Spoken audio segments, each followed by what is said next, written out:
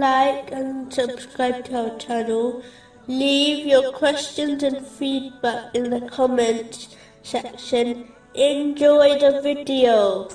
Moving on to chapter 20, verses 105 to 107.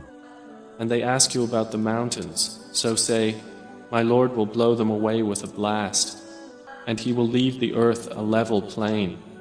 You will not see therein a depression or an elevation. In a narration found in Sahih Muslim, number 2864, the Holy Prophet Muhammad, peace and blessings be upon him, warned that on Judgment Day the sun will be brought within 2 miles of the creation. This will cause people to sweat according to their deeds they performed during their lives on earth.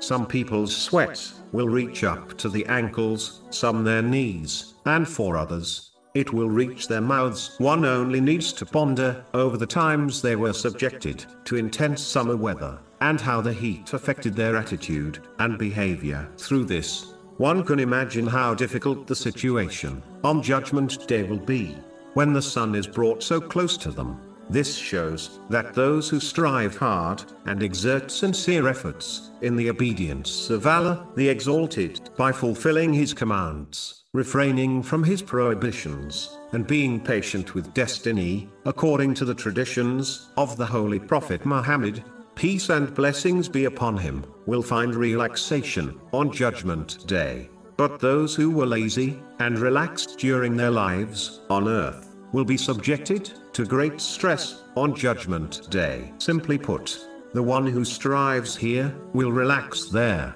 but the one who relaxes here will strive there in difficulty. The same way, people strive hard in this world so that they obtain a comfortable life and even a comfortable retirement, even though reaching this retirement age is not guaranteed. Muslims should strive even harder in this world by obeying Allah the Exalted in all aspects of their life, so that they can obtain peace and comfort on a day that is guaranteed to occur. It is a sign of great ignorance to strive for a day one may never reach, namely the day of retirement, and not strive for a day they are guaranteed to reach and experience, namely Judgment Day.